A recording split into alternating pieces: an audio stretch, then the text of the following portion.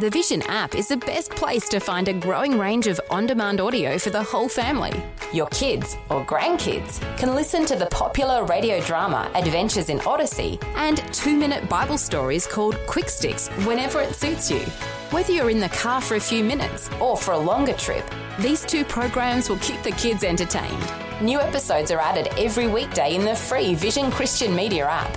If you don't already have the app on your smartphone or tablet, download it now from vision.org.au/app. Vision.org.au/app. Vision. Audio on demand from Vision Christian Media. Let me tell you why this is a very difficult passage for some of us to take. Because Paul is assuming that we have a passion to reap a great harvest. And if we have a passion to reap a great harvest, that means we're going to sow generously. The very difficult concept here is that some of us, in fact, many of us, have never, ever given God an offering. In our whole lives, it's above and beyond. Today with Jeff Vines, pastor, apologist, and Bible teacher.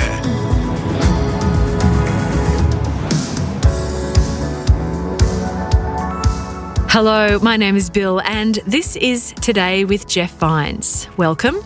We've reached the end of a short series from Pastor Jeff. He's been talking about going all in with our hearts, our minds, and our relationship with Jesus.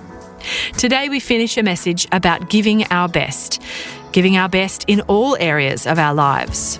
We started it last time, so search for Today with Jeff Vines wherever you listen to your podcasts if you need to hear the first part of this message. Meanwhile, let's finish it off now with Pastor Jeff. He's in Malachi chapter 3, verse 6.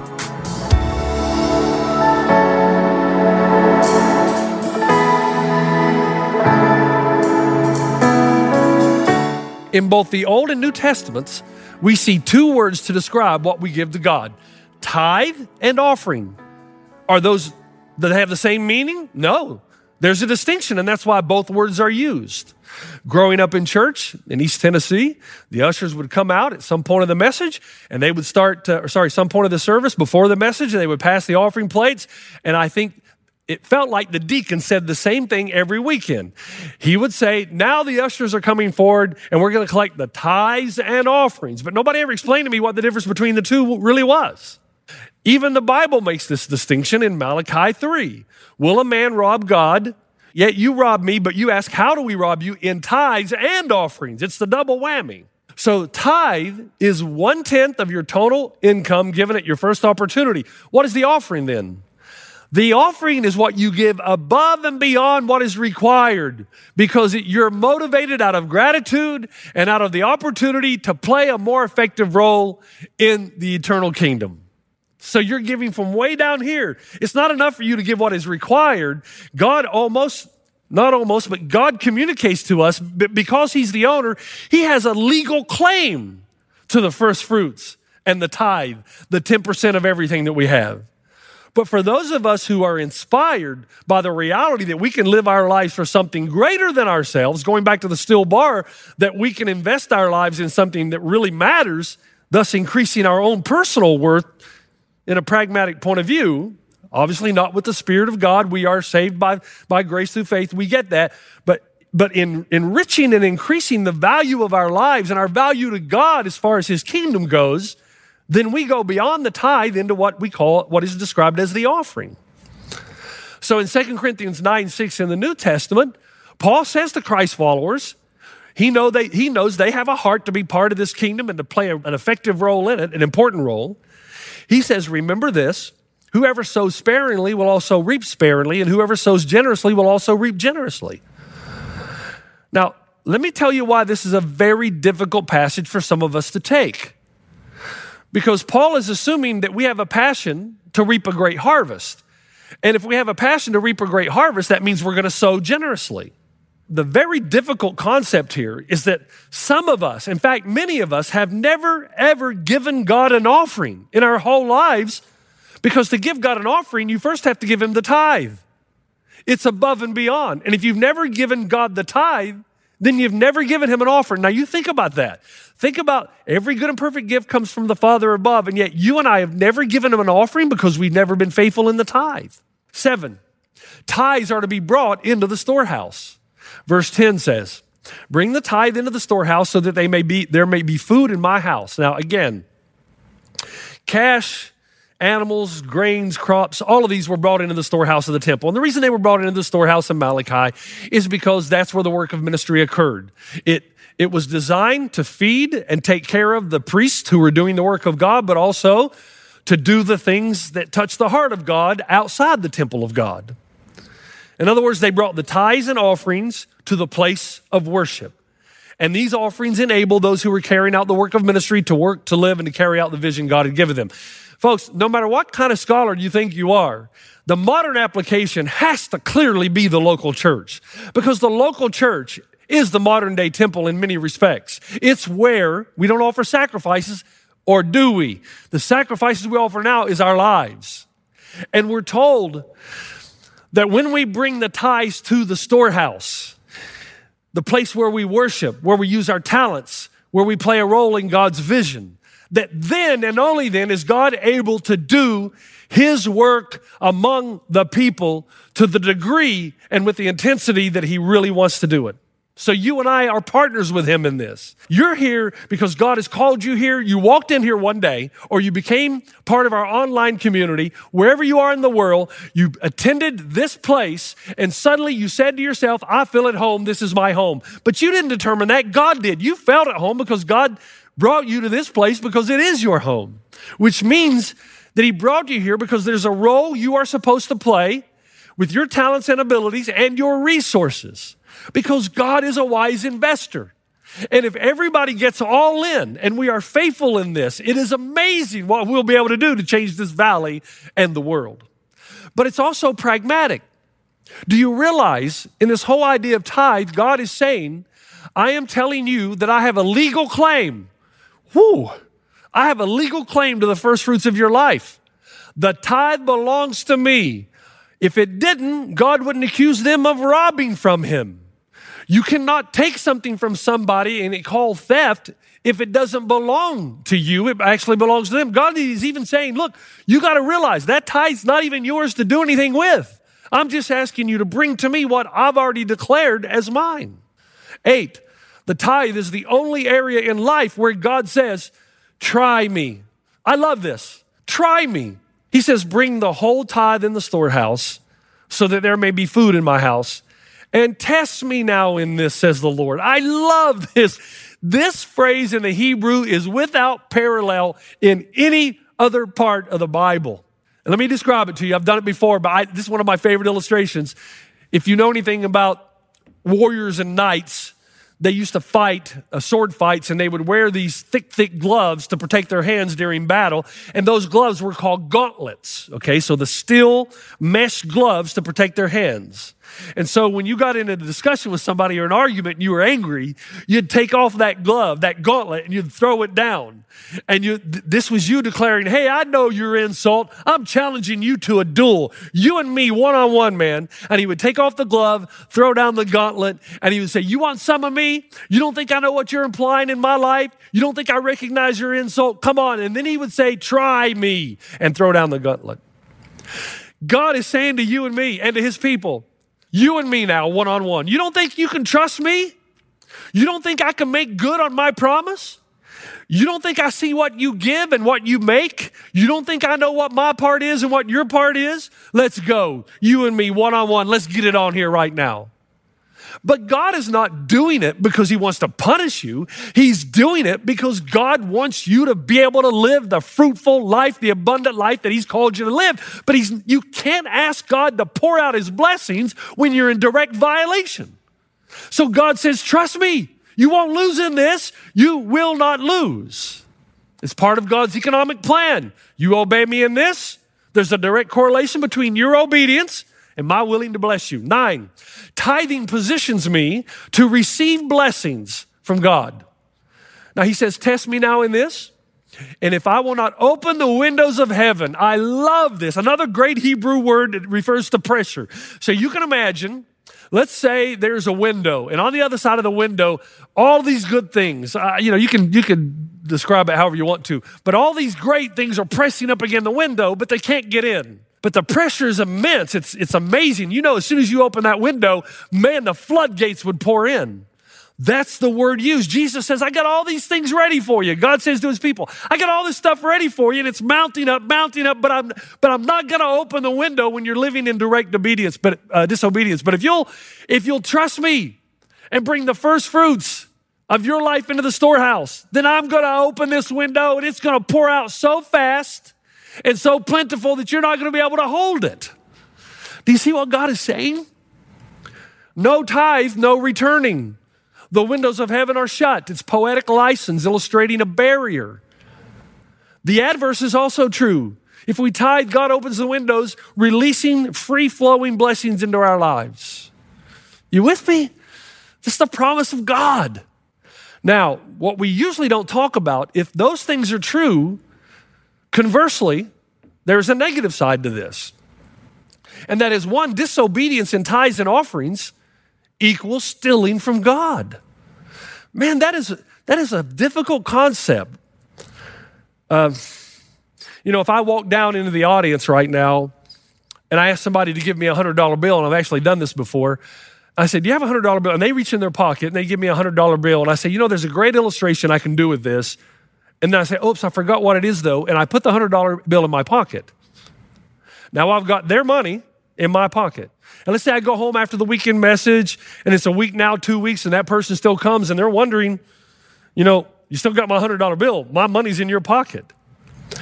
Do you know that when we're not giving what is rightfully God's, in a very real way, we have his money in our pocket. Now, when I say that to somebody, they say, don't tell me I got God's money in my pocket. Where is it then?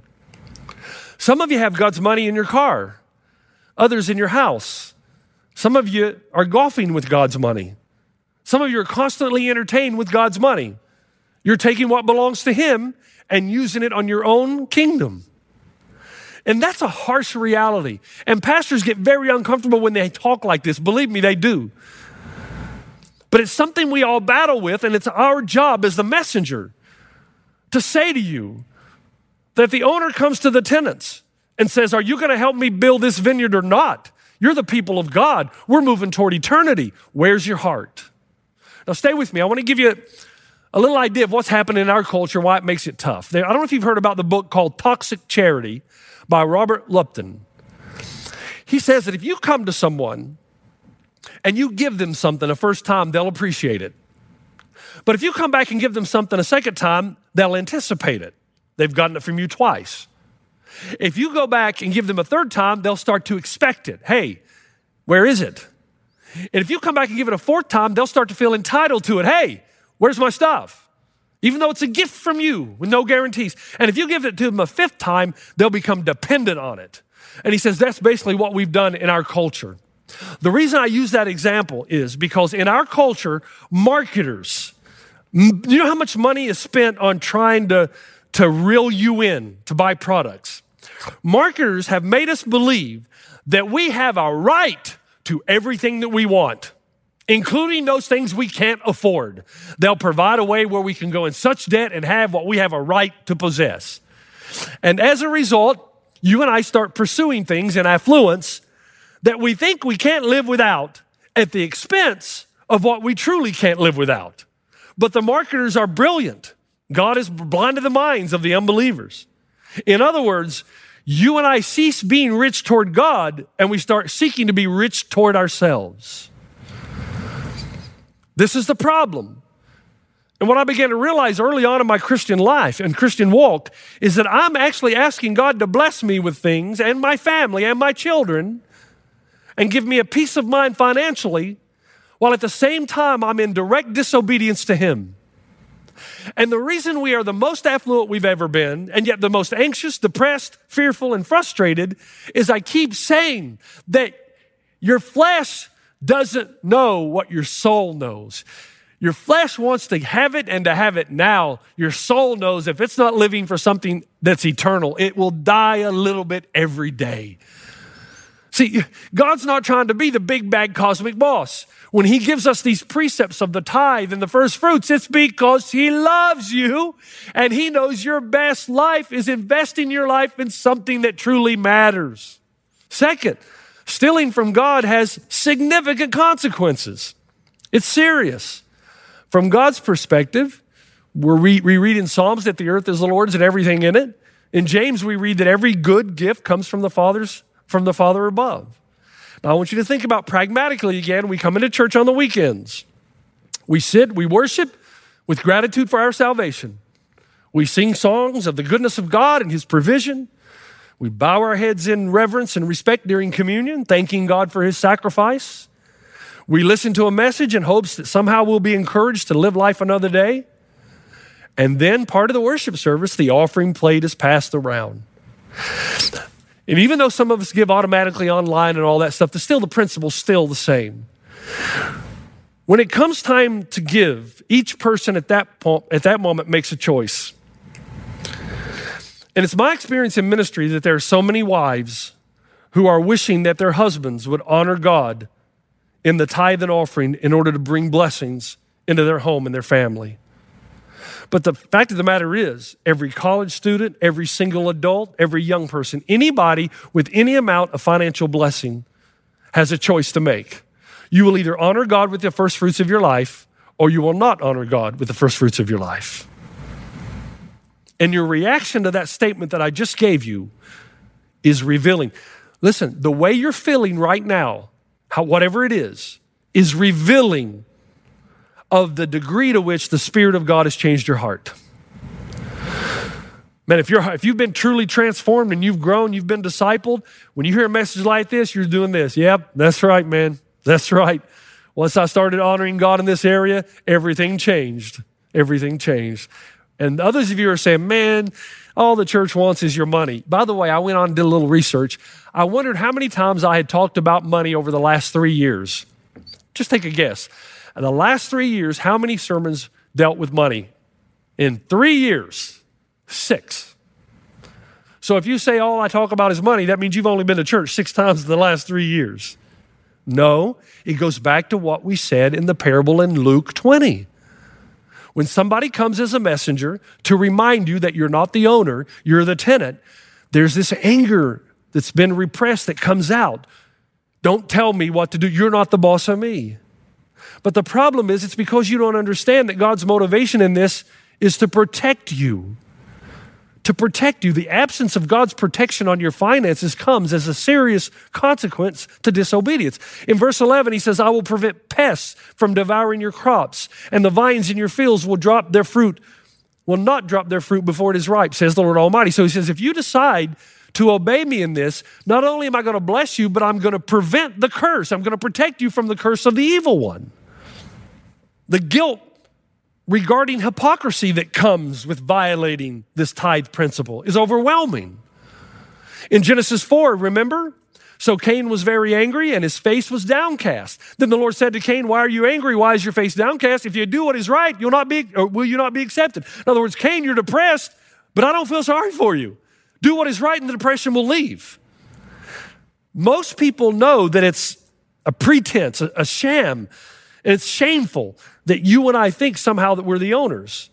We know what the Bible teaches. I'm convinced of that. Christ followers know. And deep down inside, we know, even beyond our attempts to justify it. The first fruits principle is universal. And we either repress it or we embrace it. But even more than that, here's the beauty of this. When I am tithing, there is a peace that comes in knowing that when hard times come, I am not reaping the whirlwind of my own disobedience to God. Financial times, hard times still come. But when they come, I know if I'm in direct obedience to God, then I know I can wait for God to deliver. And God, I'm telling you, tells us in this whole passage that stealing from God means the loss of blessing. God is a wise investor. He's not an enabler. He's wonderfully patient. And I love it when He says, I, the Lord, don't change, so I've not destroyed you. So God is going to do whatever He has to do in our lives to get us to that point, but He has great patience. Great patience. And then I love how the passage finishes. It tells us in Malachi 3, in verse 12, all the nations will call you blessed, for yours will be a delightful land, says the Lord God Almighty. So you hear what God said? God said, you know what? I actually want to bless you, and I'm talking financially as well. I want to give you, yes, there are other blessings, but I believe God also There's no guarantee, but I believe God also wants to bless us, that our fields will be fruitful when we bring the first fruits, in order that he may demonstrate to the world that when you live your life for my purposes, the blessings of heaven will come down upon you.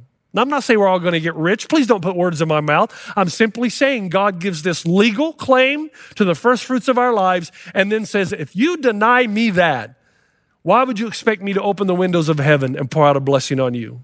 You think that by withholding, you're protecting. In reality, you're destroying the potential of God's blessings to permeate your life. Okay. I want to make sure we get this, okay? So I've listed it out for you quickly. If we're going to honor God in this, and by the way, if we do, not just 20% of us, 30% of us, 40% of us, if 100% of us honor God in this, what we will be able to do for the kingdom of God will be celebrated, I believe, in heaven. 1, tithe means tenth or 10%. 2, it describes the immediate gift of 10% of your income at your first opportunity. Not after you've spent it on what you want to spend, but first and foremost. 3, tithe is off the top of what you make. It comes right from the beginning, first fruits. Tithing, 4, is a universal principle. It's not just something that God gave Israel, all the way from the old to the new, to the end of the new, and to the modern day church. 5, tithing is a thermometer of spiritual vitality. You know that you're growing in your faith. You know the Spirit is transforming you when you're working your way toward obeying God in this area. 6, tithing is the starting place for New Testament. In other words, once you do the tithe, then you start moving into the area of offering, and then the more you give to God, you create this wider base whereby God can continue to bless you because God wants to move his resources into the lives of people he can trust to build his kingdom, into people and to churches. 7, tithes are to be brought into the storehouse. I believe your offering can go anywhere. Your tithe comes to the place of worship, into the place God has called you, so that as God brings us all together, we accomplish the vision that he gives us. 8, the tithe is the only area in life where God says, try me. He throws down the gauntlet and says, stop ignoring me. I want to be faithful to you, but you've got to obey me. There's a relationship between obedience and blessing. 9, tithing positions me to receive blessings from God. And this is where we said he will open up the windows of heaven. Okay. Where do we start? Here's what tends to happen when I give a message like this. Oh, Pastor Jeff, I'm way too far behind now. I can't do anything, so I'm not going to do anything. Now, wait a second. When you become a Christian, you struggle with your temper. Does it get healed in one day? No, the Holy Spirit starts transforming you from the inside out, and you come to a time when you realize I'm dealing better with my temper. Do you become sexually pure overnight when you become a Christ follower? Absolutely not. If you've got addictions you know are not appropriate, it takes time of healing and transformation and discipleship. Well, guess what? Giving's no different. This is a matter of discipleship and a matter of a transformation of your heart. So when you become a Christian, it's not like day one you're going to be doing this, although that would be incredibly wise. But start somewhere.